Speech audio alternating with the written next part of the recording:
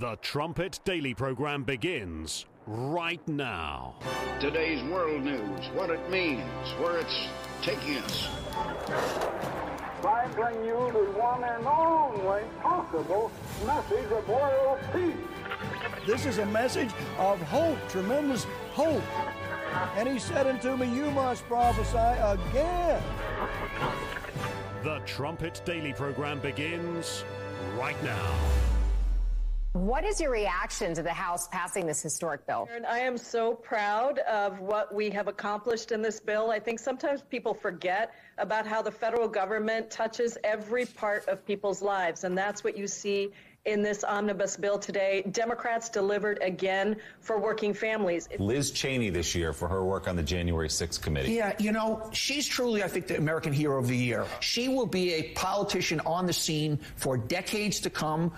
She could be presidential timber in the future, but I think that her brand is as strong as any political brand out there. And so she became this sort of singular force on the committee. There's a big difference in terms of what can happen to Donald Trump. He is now out of office. So one of the things that we did not have the ability to do is we could not indict a sitting president for any crimes. He is no longer a sitting president. And so the threat of what the department's going to do with this, I think, is palpable. If they just indict him and not Trump, then we've lost as a society, as a democracy. And the plot started before he even knew he was going to lose. The key was to create chaos. Immediately, Hitler and the Nazis started creating chaos. Yeah. This GOP is at its core, a fascist movement. This was not just an act of happenstance of people getting caught up in the moment, that this was a planned, strategic attack on our Capitol building and on our democracy directed by the President of the United States. They were directed and they were weaponized. And we knew that Donald Trump knew that those crowds of people had weapons. Now, the ball is in Merrick Garland and Jack Smith's hands to decide whether or not this is something America is going to shrug off and turn us into a banana republic, or it's something that they're going to take action on and ensure that democracy still holds. Democracy is, again, dying, I guess. If we don't indict Donald Trump, then democracy is over. Democracy is finished. They keep using the term democracy. I mean, look it up. What does this have to do with indicting Donald Trump or vice versa? There they are, all the talking heads. I know the ratings are low for those stations, but still, imagine those that get up and feed on this kind of news coverage every day. Imagine having MSNBC on in the background all through the day and listening to this. It's a steady stream of lies, as we'll talk about on today's show. You're listening to Stephen Flurry, and this is the Trumpet Daily. We appreciate you joining us. The freeze is beginning to lift. Warmer temperatures today, at least here in central Oklahoma. Quite a few reports, I think mostly coming from the Northeast. Those that died in the blizzard, I think more than a dozen. Forgot the final count, or didn't get the final count. In any event, we do appreciate you joining us for real news on this show, for the truth. The Trumpet Daily, it comes to you every weekday morning at 11 a.m. here in the central time zone of the United States. You can get to it, of course, at our website, thetrumpet.com. Just go to thetrumpet.com/live. I think, what stood out as well in that montage, that Congresswoman's statement at the very beginning where she was just raving over the omnibus spending bill, saying that government touches every aspect, every part of our lives. I'm pretty sure that's not what the founders intended, for the government to be involved, for the government to be touching every single aspect of our lives. This is what we have today, for the most part. Bloated government, oversized government, wild, reckless spending, trillions of dollars in debt. Well over 30 trillion now. That's the national debt. But every aspect of our lives, they want total control. And they'll do anything and say anything to maintain that grip on power. This is from America Under Attack. Well, before I get to this quote, I'm going to emphasize a couple of clips from Tucker Carlson's show Friday night. He talked about how that for politics this past year, we're coming up to the end of the year montage. We'll have that for you later this week. And so commentators are looking back over the past year. Tucker, in his case, he says, what is it that sort of defined politics in the year 2022? And he said, lying did. This has been the year of lying. And you see it all through politics and the media, everywhere. It's everywhere. In America Under Attack, my father says, lying is the modus operandi of these Obama-era officials. They lie as a way of life. They believe it is right to lie when it advances their agenda and is for an important purpose, a purpose that they see as important. He says they have no fixed principles, and very few will hold them to account. This is what the power of Satan and his Antiochus will do. It is frightening. You can find that quote, as I say, in America Under Attack if you don't have your own copy of this book, this powerful book. And my father's even working to try to add more to it at the moment. Call our operators and request America Under Attack, the 800 number. If you live in the United States, Canada, it's 1-866-930-3024. My father says, as Jesus Christ said of the devil, there's no truth in him, none. And the radical left lie like the devil. It's a pretty strong statement. They lie like the devil. It says here, that's the spirit behind these people who will say and do anything to accomplish their goals. Every time they are challenged on anything illegal they have done, they lie over and over and over again. And then further on, he says this about the truth. How refreshing is the truth? It says, despite all the power that radical leftists have over government and the media, somehow the truth keeps coming out. It's coming out not because of Republicans or even because of Donald Trump. What you need to realize is that God is causing the truth to emerge. He's giving all of us a good look at the truth. Can you recognize it? Do you recognize the truth? I mean, my father's had a lot to say about God exposing this lawlessness, this communist insurrection. Tucker said 2022 is the year of lying. In many ways, you could say 2022 is also the year that God has exposed so many of those lies. Twitter came out with another reveal just today. I guess we're up to 9 or 10 now. But there's another one, another batch just being released this morning having to do with how important it was for the government and the media to establish the COVID narrative. We'll get to that in just a bit. But regarding the latest batches, 9 and 10, Matt Taibbi basically says that what this reveals is not just the FBI over here, or last week we talked about, the Pentagon and how they were trying to manipulate things to spread propaganda abroad, the DHS. But as Sundance breaks it down for us, these latest reveals, it's the entire government. And keep in mind, just as that Congresswoman said, they want to touch every aspect of your life. And that even factors into the propaganda that you feed on when you watch the news or when you go to a social media platform. The Conservative Treehouse, it says Taibbi shares the scale and scope of contacts into Twitter from a variety of government agencies, including the CIA. However, as the public-private partnership over the platform moderation continued in time, access to controlling content expanded from federal agencies to even state and local officials. In essence, the control over platform content evolved into a whole of government approach. The government, see, they want to be involved in every aspect of your life. They want control. They want to control the narrative. And they have been. Sundance says this is a critical inflection point in the evolution of the Twitter file release because the ramifications now begin to surface publicly.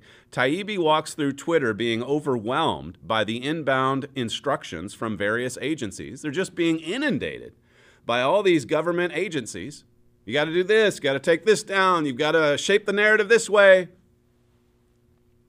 It says here, as Taibbi again notes, the government was, this is quoting him, the government was in constant contact, not just with Twitter, but with virtually every major tech firm. These included Facebook, Microsoft, Verizon, Reddit, even Pinterest, and many others. Industry players also held regular meetings without government, it says. And then Sundance says, this is far beyond a First Amendment issue.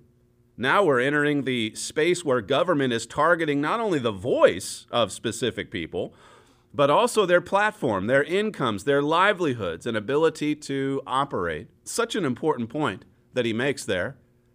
Because free speech, the First Amendment, that's obviously dominated so much of the criticism aimed at what this has revealed. The criticism of the government, but as Sundance brings out, it's not just that free speech is eroding. They're ruining people's lives. They're ruining their lives, their livelihoods. This is not democracy, to go back to what the talking heads said there at the start. There they are, crying out any chance that they get that democracy is dying, even as they go about destroying it. Donald Trump, as I keep saying, he's just a private citizen in Florida. Yes, an ex-president. He's actually the legitimate president, but we'll leave that aside. There he is in Florida, and you've got all of these deranged lunatics saying that if he doesn't go to prison, democracy is dead. That's the way that they think. They've just been consuming lies for so long.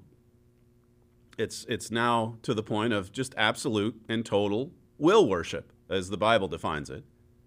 A worship of the will. There's another story at the New York Post talking about, again, how many of these big tech companies were affected by this government-sponsored censorship. The Post says, the Twitter files have provided stunning confirmation of a deep state big tech conspiracy to censor ideas and individuals deemed harmful to their shared ends. This is the conspiracy right here. What did Elon Musk say over the weekend? Play the clip of Musk talking about the conspiracies about Twitter. Almost every conspiracy theory that people had about Twitter turned out to be true.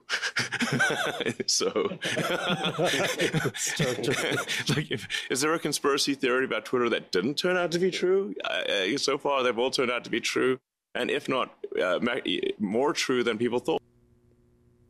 All of the theories, so-called, they're the truth, says the new owner who bought the crime scene and is trying to clean it up to some degree.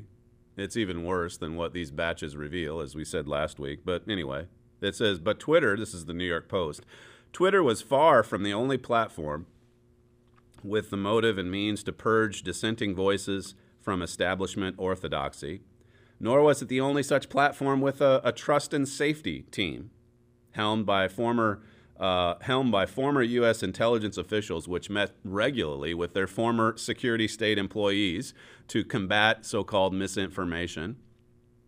It says public records show Google's trust and safety staff, like that of Twitter and Facebook, is filled with longtime intelligence community officials. Think about this. All of these intel officials, they leave the deep state, they go over to Silicon Valley. Listen to President Trump. As he, I think this was on OAN over the weekend, he's talking about what these files have blown the lid off of, clip 4. This thing with the FBI is very big because it's the government of the United States overturning an election. It's worse than a person doing it, much worse. It's the government putting its heavy hand on the vote and making a difference of millions and millions of votes. This has caught on more than anything, including ballot stuffing. This has caught on more than any of the more traditional ways of cheating. That proved, I think, more than anything else, was that the election was rigged and stolen. It was a corrupt election. You have all of these rights that were violated. And who would have thought that the government was doing it, right? You know, usually it's a third party. Who would think it was the FBI? But people that weren't into it, that didn't see the ballot stuffing, that didn't see all of the things that went on, and there were many things other than this, now they're calling and they're saying, you know, you were right. This was a rigged election. This hit home more than other things. There was tremendous corruption in the election. And this hit home more. And for them to say also, Chanel, that, gee, I really didn't think I won. I totally thought from day one, I think you could bear witness to that. I totally thought from day one, I knew it was rigged. I knew this election was stolen. And now you see it. From day one. I mean, who could forget that it was a crazy night. Sam and I were at Edstone at the time, so we were trying to keep an eye on it in the middle of the night. But it was even the middle of the night here in the States when Trump came out and said this election, you know, when they stopped all of the counting, they sent everybody home. They said it's going to take several days. And Trump came out, to his credit, that night and said this is rigged. And now more and more people are seeing it. Okay, leave aside the ballot mules. Leave aside the machine glitches. Just focus in on the deep state alone here. And this relationship that they had with big tech, with big media, rigged through and through. And you have all these hosts on Fox News now. They're at depositions over some lawsuit saying that they said, you know, Sean Hannity, he's got to stop talking about the election steal. So you had Donald Trump, who was there from the beginning, telling the truth. And some of the most popular conservative commentators in the country just totally surrendering to the radical left. Look at the radical left. Look at what they're doing in Arizona at the moment. This judge that tosses out the lawsuit went for 2 days. You know, we gave you some clips. I had more, actually. I'll get to them in a second here. We were happy to play them for you. No one else would. But here the judge, he basically throws out 8 of the 10 complaints that Kari Lake had. He gives her 2 days to argue her case, and then he makes the ruling just in 8 pages. He submits the ruling just a day after the trial ends, or maybe the next day. I think it was on Saturday. Rigged. In other words, rigged again. This is from Politico. It says, it's clear from interviews with 9 of the firm's top 15 partners that Elias, this is speaking of Mark Elias, the radical leftist attorney, Elias's attorneys see their mission as making a last stand for democracy. Here again, they have got to squash election deniers, or else democracy won't survive.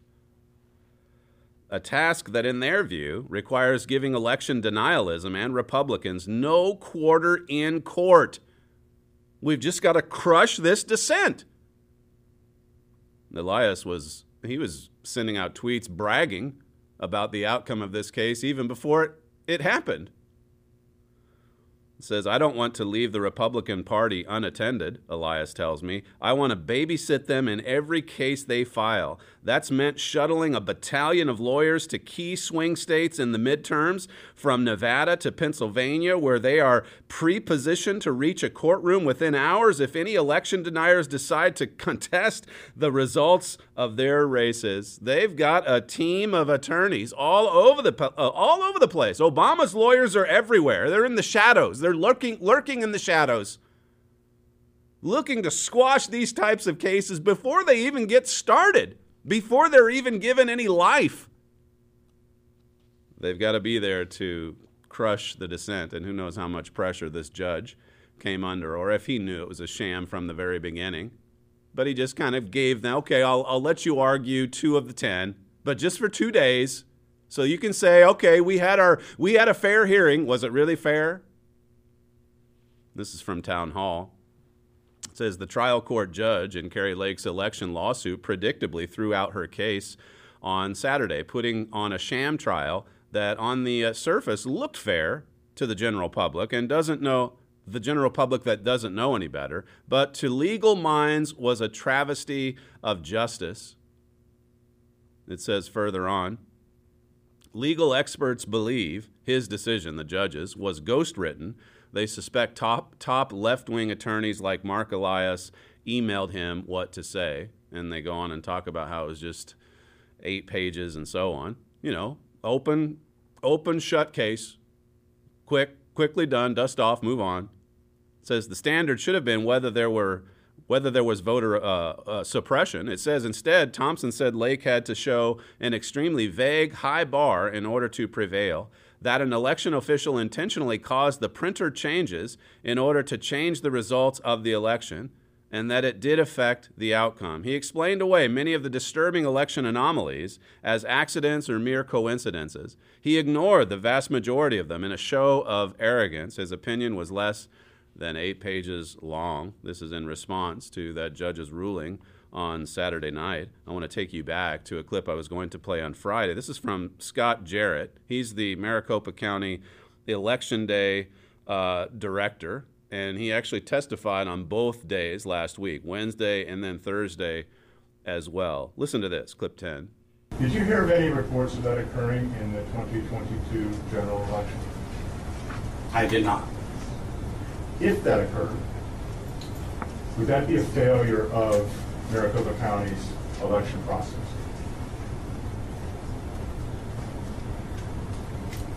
I'm not aware of it occurring, and I'd be surprised if there was a ballot on the printer that had a 19-inch ballot on it. I understand that, sir, but... And the reason why is we did not design a 2022 general election on a 19-inch ballot. That ballot does not exist. The only ballot that exists is a 20-inch ballot. If a 19-inch ballot image was put on a 20-inch paper in the 2022 general election, would that be a failure of your election process? It would, if something like that happened, which I don't know how it would, yes, it would have been a mistake. Could that have also been a deliberate act?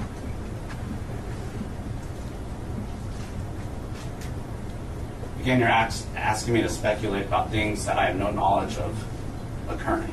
So I don't know if it could have been a deliberate act or not. I don't believe that that occurred.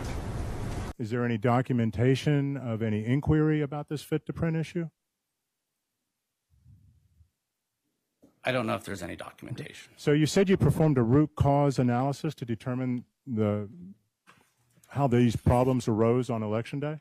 We're in the process of performing a root cause analysis. And as part of that root cause analysis, you determined that there was this fit-to-print issue in 3 locations, correct? That's correct. And again, you did not mention this in your testimony yesterday, did you? I did not. Did you publish anywhere that there was this shrink-to-fit issue after the election? We've not.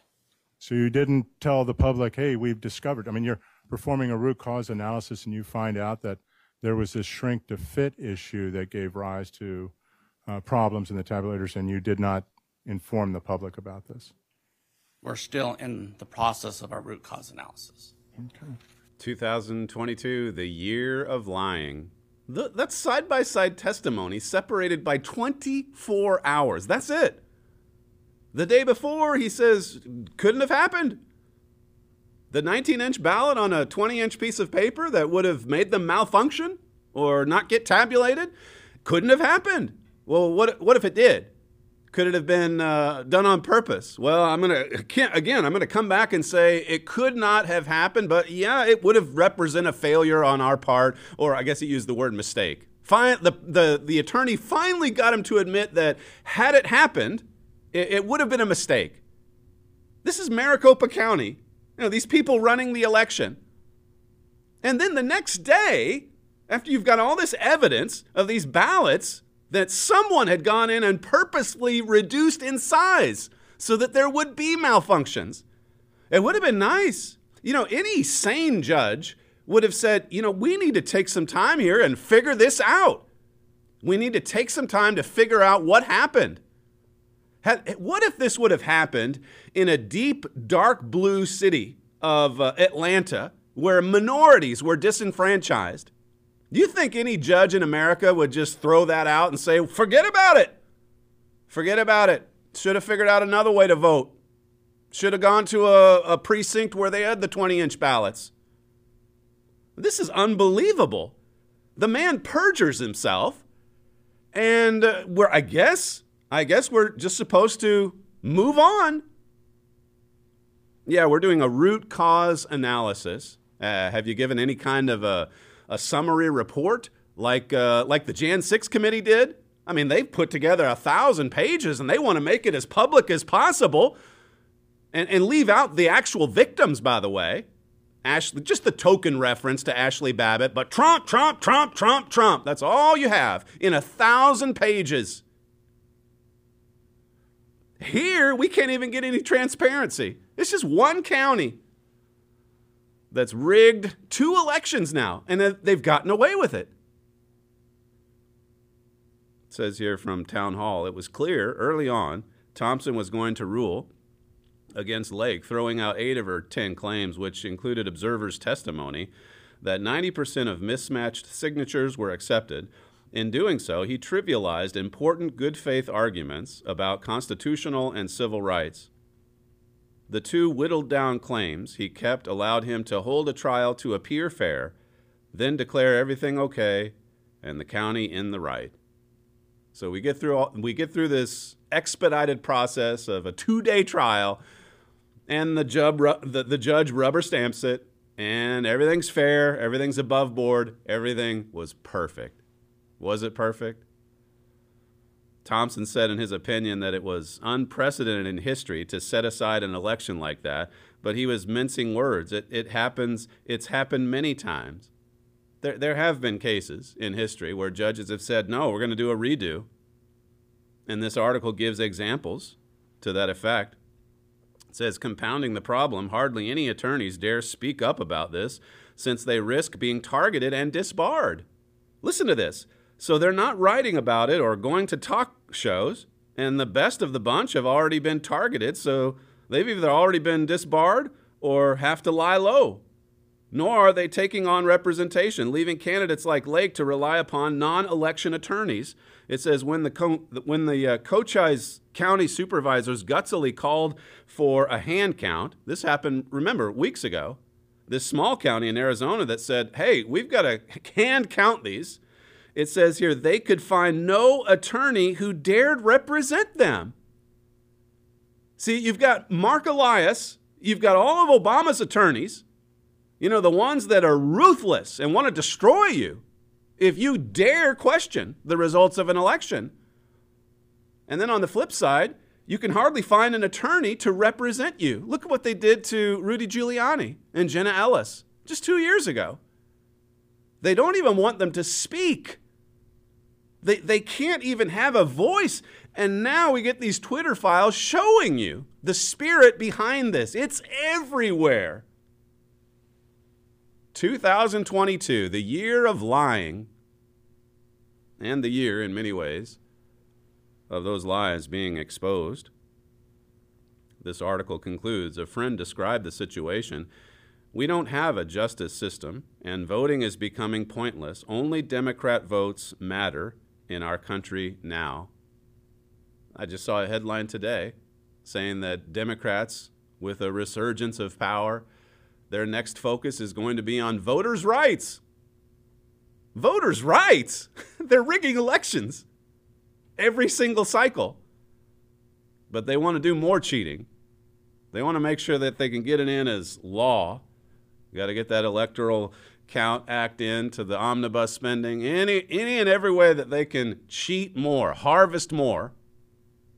They're working on it. You've got Mark Elias and his team.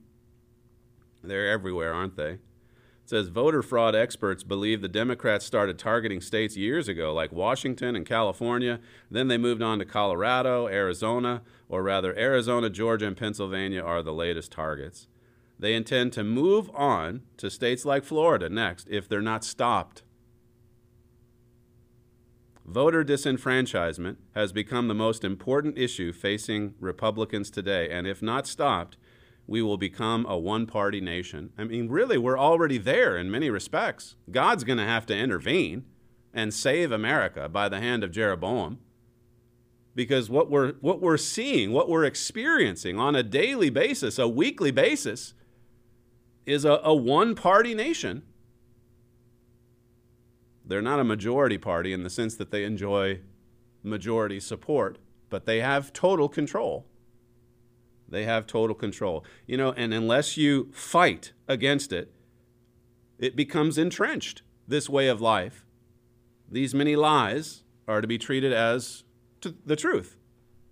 You know, it was interesting with Kari Lake's, I believe the soundbite, I should have brought it with me. I think it was from Friday. So her lawsuit goes Wednesday, Thursday, and then Friday, the day in between, the judge makes his ruling on Saturday. But you had Ronna McDaniel, she's on some interview, basically saying during the interview that Kari Lake was a bad candidate. So here, the contesting of the election, it's still going on. The decision hadn't even been made yet. And all of the lies that were being exposed. And you have to wonder, where were the Republicans? Where was the Republican Party? How about in an interview if Ronna McDaniel says, well, I'm not going to comment on the Kari Lake case just yet because the judge hasn't ruled, but you know, we're still hopeful that she can pull this out, even if it's through the courts. None of that. None of that. It's the same message that they all had as soon as the election was over in early November. Yeah, no red wave. Kari Lake was bad. She's an election denier. She had the endorsement of Trump.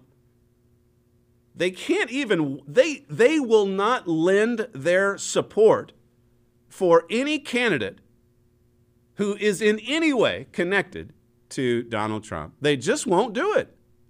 These Republicans. Forget about the Democrats. The Republicans. They won't fight against it, as you hear quite often on this show. Listen to this. This is Katie Hobbs's attorney. This was from his closing argument. And listen to the way he addresses, you know, all of the problems with the machines malfunctioning, the tabulation machines not working. Listen to what this man says. Clip 11. Their star witness, Parikh, gives freebies to the Prince of Stop the Steal. That's the pillow guy. That's bias. And we trust this court will be able to recognize true bias, perceived bias, and weigh and rule accordingly. But those errors, or those mishaps by machines, if you will, the effect that had on Election Day voters was compounded, Your Honor, not by intentional misconduct by any employee or anybody under the control of Maricopa County, but by months and months and months of communication from the current leadership of the Republican Party of Arizona and the communications specialists of the Kari Lake for Governor campaign that said, do not vote early. Even if you're on the Pebble and you've got an early ballot, don't mail it. Don't drop it off the drop box. 2,000 mules. Bring your car maybe. Go on Election Day and vote on person. And Lord forbid, don't ever put your ballot in the drop box, in the ballot box, or in drawer number 3.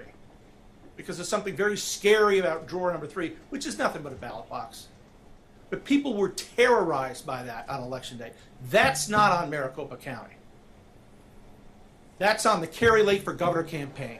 So we did not see in 2 days of testimony and all those affidavits that came in evidence of a botched election. We saw evidence of a botched campaign.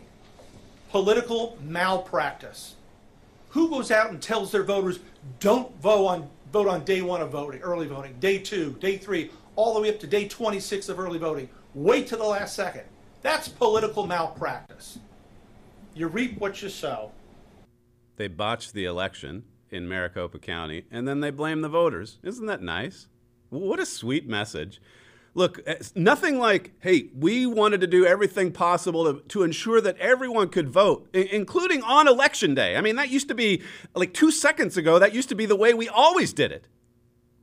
But now you've got the early voting, and here's this arrogant attorney saying, look, if the machines malfunction, you should have voted earlier, idiot. This is unbelievable. Any other judge in his right mind would have been offended by that little soliloquy and probably reprimanded him right there on the spot. Listen, it's not too much to ask for you, your county, to run the machines the right way on election day. That is, after all, when most people vote, right? Well, not if this guy would have his way. He'd prefer it to start a month ahead of time and just ballots mailed all over the place like 2 years ago. But then in the end, to insult people that would say, I'd rather not drop it off in a box. I want to deliver it in person. What's wrong with that? There's the least possible problems to come from that, except that now we know that Maricopa County can cause all kinds of problems on the day of. It's really unbelievable. And again, you wonder what kind of intense pressure the judge is coming under. Well, perhaps we'll find out a little bit more about him, about his background. Kari Lake, of course, says she's going to appeal this decision. But look at how things break down so quickly. When you don't have, like it says in Exodus 18, when you don't have men of truth leading the way, when God was giving Moses advice on how to set up a government that would actually help the people. Now, this was not a democracy. This was God's government. But these men who were appointed into top positions, they had to be men of truth. They had to be men of honesty, not men of lies. This latest Twitter reveal, it's from David Zweig, says the Twitter files, how Twitter rigged the COVID debate. How Twitter rigged the COVID debate. How about that? It says by censoring info that was true but inconvenient to U.S. government policy, by discrediting doctors and other experts who disagreed, by suppressing ordinary users, including some sharing the CDC's own data. Here again, in his segment on lying from Friday night, Tucker Carlson said this with respect to the COVID debate, clip 7. So it turns out that none of your vax propaganda was true, to put it mildly. It was all a lie. The question is, can we get our lives back now? How about our economy, our jobs? When's the part when you break down in racking sobs of contrition and beg forgiveness for misleading the entire country on matters of life and death and hurting people? We look forward to that part, though obviously we're not holding our breath. For now, it is satisfying enough to see a lie identified for what it always was. A lie identified. The year that the lying was exposed on a massive scale, thanks to not just Donald Trump, but to Twitter and a number of other things that we're seeing. Of course, my father talks about that at length in America Under Attack. Think about how much more, a lot was exposed between 2017 and 2020, but think about how much more of this lawlessness and filth and evil, this vile, corrupt state. Think about how much has been exposed in the last 2 years. We're now seeing it. This is Joe Biden, by the way. Speaking of the vaccine lie, this was Joe Biden a year ago, clip 2.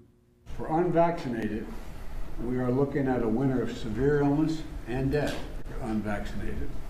For themselves, their families, and the hospitals they'll soon overwhelm. See, it's perfectly acceptable for them to scaremonger this way. If you don't get the shot, if you don't get the jab, this is going to be a winter of death. And you fast forward 12 months, you see all these people suddenly dying. You've got the ABC producer, 37 years of age, in perfect health.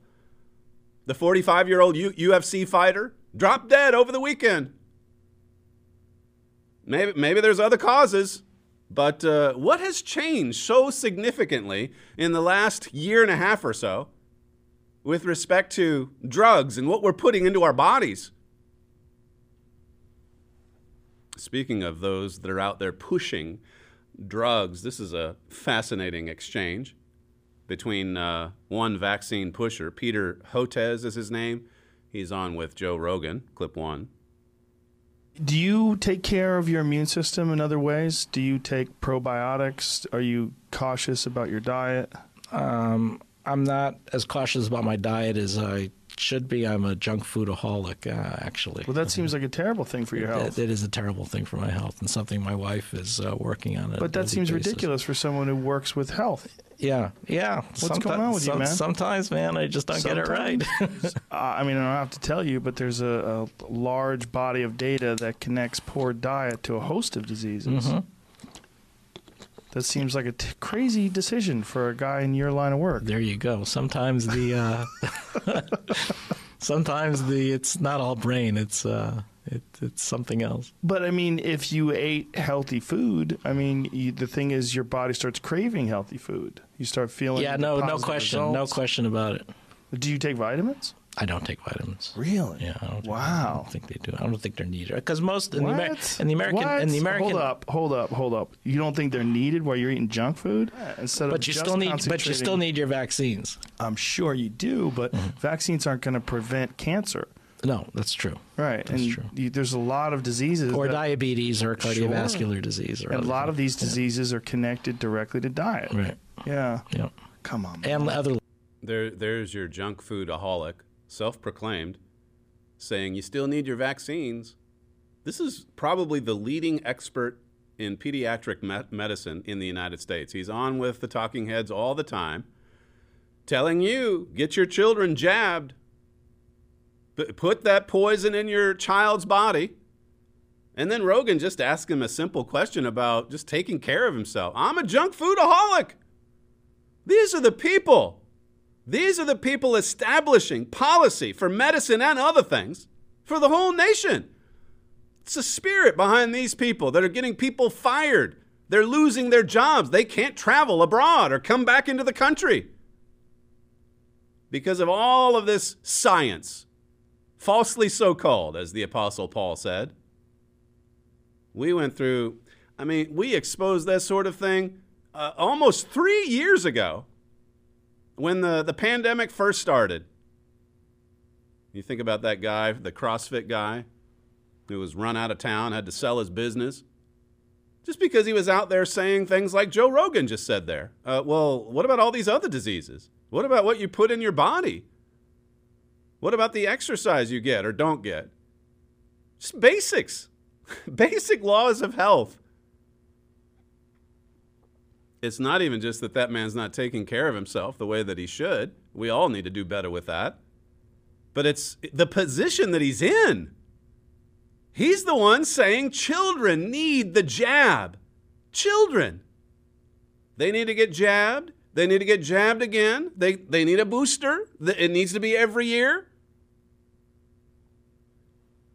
Alex Berenson, he's exposed a lot of the lies in this COVID narrative. He said people who have received the mRNA COVID vaccines are at least twice as likely to be infected with the coronavirus as unvaccinated people, according to 2 new papers from researchers in Indiana and Ohio. So if you've gotten the jab, you're more likely to be infected. Did you hear this? You're more likely to be infected. What did Joe Biden say last year? If you don't get the vaccine, this is going to be a winter of death for you. So many lies. This is from the New York Times. You're going to dismiss Alex Berenson? Fine. Here's the New York Times. Across the U.S., where about 94% of people 65 and older had their initial COVID vaccines, only 36% have received the updated shot, known as the bivalent booster, according to, I think I might have given you this quote previously. But basically they're saying people they're not going in for the booster. Why? Why would that be? I wonder. Listen to this exchange. This is the White House COVID coordinator together with one of the talking heads. Clip 8. Yeah. So the number one message is it's really important to protect our elderly, our vulnerable, and the single best way to do that, Craig, is to make sure that they are vaccinated, that everyone's vaccinated, and particularly older Americans are vaccinated against both COVID and flu. We have 2 terrific vaccines up this year, both of them updated, both of them very effective against the circulating virus that's out there. To that point, though, and I want to make sure I get this right, about 14.6% of the population now has gotten that COVID booster that the White House has been recommending. Why haven't more folks, you think, gone out and got the booster shot? And why haven't more folks, even now, gone out and been vaccinated? I think it's because they might know someone who's died suddenly. That's happening. Excess mortality. It's there. It's in the statistics. I mentioned the two examples from over the weekend. This was from the BBC a week or so ago. Here's a headline you never would have saw when the vaccine first rolled out. Jack Last died as a result of AstraZeneca vaccine, says the coroner. That's at the BBC. Why are people not getting their boosters? I wonder. BBC says Jack Last, 27 years old, from Stowmarket, was vaccinated on March 30th, 2021, and a week later was admitted to hospital after experiencing headaches and sickness. A scan on 10 April revealed a cerebral venous sinus thrombosis, and he died 10 days later. 10 days later, he's dead. Well, he got the jab, though. At least he didn't die from COVID. This is insanity. And all of it's propped up on lies. The Twitter reveal today shows it.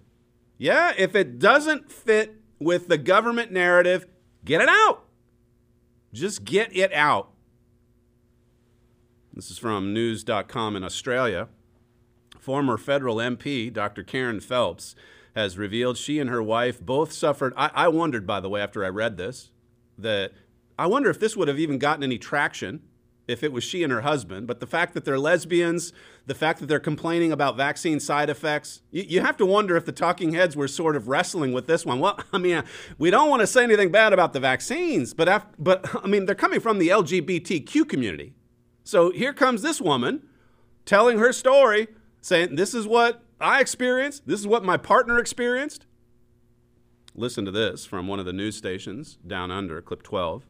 Well, a former top doctor is calling for more research into COVID jabs after experiencing a vaccine injury. Your former member for Wentworth, Dr. Karen Phelps, suffered irregular blood pressure and breathlessness following her second jab. And within minutes of having the vaccine, she had a quite severe reaction with numbness of her hands and feet, tingling all over her body, her head feeling like it was going to explode, pain, and then over the weeks and months following that, the condition continued, and she'd seen a number of specialists, and the conclusion was that she had had an injury related to the vaccine. I went back and had the second vaccine, thinking that, you know, it's a rare reaction, and again on the balance of risks and benefits, and in my case I developed a reaction where my blood pressure, my pulse rate and my temperature was going up and down all over the place, and with some quite distressing symptoms and persisting for quite some time and over a period of many months, and I was diagnosed with a vaccine-related dysautonomia. So I've also spoken to a number of colleagues who've had vaccine adverse events themselves, patients who've had vaccine adverse events. That's one of Australia's top doctors, as you heard at the start of the segment. This is from Just the News. It says, Food and Drug Administration, this is the FDA, researchers have found that the Pfizer-BioNTech COVID-19 vaccine is linked to higher instances of adverse effects in people ages 65 and older, but still says the benefits of getting shot outweigh the potential risks. So they're beginning to come around to, to protect themselves. We got to get a little bit of the truth out there, but still, we want you on these drugs. We want you to fill your body with these drugs. Listen to this doctor, Dr. Aseem Malhotra. This is clip 15. Somebody asked me the question the other day, if we didn't have the vaccine at all, would we be in a better or worse position than we are now? Honest answer is we don't know, but I think we'd be better off if we didn't even have the vaccine at all. We would have had probably less harm to the population. AstraZeneca, I mean, that was in effect suspended in the UK. Even though it wasn't made public, they kind of slowly phased it out. But when you look at the yellow card reporting, and this is in a country of a population of 60 million, we had 1 million yellow card reports from AstraZeneca, which is just extraordinary. And it was publicized in news reports of a rare clotting effect or a rare issue. We know now it wasn't rare at all. So I think these vaccines have had a hugely negative impact on society, on health, and of course everything that's gone with it. He's sitting there in that interview with Dr. Peter McCullough, who commented on how people know someone, most likely they have a relative or a friend of someone who had someone in the family die suddenly. And this is why there's so few people going off for the boosters. Listen to Peter McCullough, clip 17. In terms of people keep taking boosters, we're down to about 10% of Americans. So how do 90% of Americans, how did they know to stop taking vaccines? Yeah. I don't think it's by watching CNN. No. This is where it's coming from. Yeah. It's coming from the fact that 7 to 8% of people end up in the ER or in urgent care, and the family members talk to each other. Yes. There's a Zogby survey, a representative survey, that asked people about the vaccines. 2/3 of Americans in the Zogby survey said they took a vaccine. And they asked them, well, what happened? 15% of people had some new medical problem that they are now seeking care after taking the vaccine. Well, those 15% talk to other people. There's a Michigan State survey. 22% of Americans know somebody who's either died or been seriously injured after COVID-19 vaccination. That 22% talks to other people. So it's rare now that you'd ever encounter anybody who says that they haven't heard something. The word is getting out. 2022. The year so many of these lies have been exposed, just like we discuss in America Under Attack. God wanted this. God's trying to show us the depths of Satan here. I mentioned that segment again. Tucker had it on Friday night. Listen to what he had to say, clip 5. So what defined the politics of 2022? Well, lying did. This was the year of lying. The people in charge tell an awful lot of lies. That's what we learned. At this point, no living American still believes them, and none should. But they keep doing it anyway. Clearly, they think we have brain damage. It's frustrating to watch. But today, we've decided to be amused by it. That seemed like the more positive option, maybe the most positive available under the circumstances. So here, ladies and gentlemen, are our favorite lies of 2022. We had an awful lot to choose from in making tonight's list, from Paul Pelosi's late-night crime scene to the endless propaganda about the Ukraine war to the million non-existent Americans who actually didn't get new jobs in the third quarter of the year. Lots of content to choose from when you're giving this kind of a year-end review, because people in charge tell an awful lot of lies.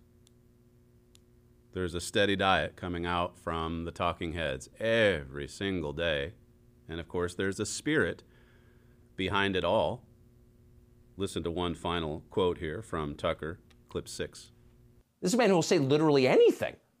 If the Chinese military unleashed a deadly manufactured flu virus on the world, Joe Biden would blame you for it. And actually, he did. People are dying of COVID, Joe Biden told us, because you have questions about an experimental mRNA shot that doesn't really work and whose long-term effects we can't know. You're the criminal here, not the Chinese government, because you're, quote, unvaccinated. You must be punished. That was the message from the White House, picked up and eagerly disseminated by Biden's equally soulless stooges in the media. Pretty good segment overall, and again, it echoes much of what we've had to say, not just since this came out earlier this year, but since the first version of this, going back to 2013, the spirit of lies, the spirit of Antiochus. If you don't have your own copy of America Under Attack, make sure you call our operators today and request one. They're standing by, awaiting your call, 1-866-930-3024. You are listening to Stephen Flurry, and this is the Trumpet Daily. If you'd like to email the show, you can send comments to td@thetrumpet.com. We thank you for joining us on today's program, and we'll see you tomorrow.